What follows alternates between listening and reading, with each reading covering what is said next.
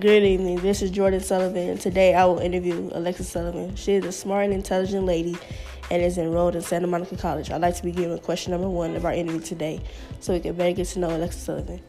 Question 1. You have made a choice to further your education in your life. What are some of the reasons you chose to further this education?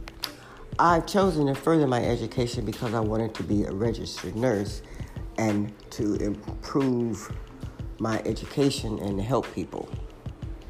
Thank you very much for your answer. I will now continue with question number 2. What challenges did you face when attempting to achieve your goals?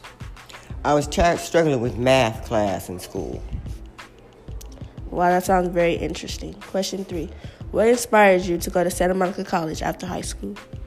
I was inspired because I wanted to start my education at a 2-year college instead of 4. Question 4. How will Santa Monica College help you pursue your goals in life? To pursue my nursing goals, I'm going to Santa Monica Nursing School to become a registered nurse. Question 5. What gave you the persistence to continue your education? So I wanted to be an RN and make a better life for myself. Question 6. How do you think your decision to continue your education will help you further your career? If I become an RN, I can eventually work my way up to becoming a doctor. Question 7. Why did you choose these steps to lead you on your path?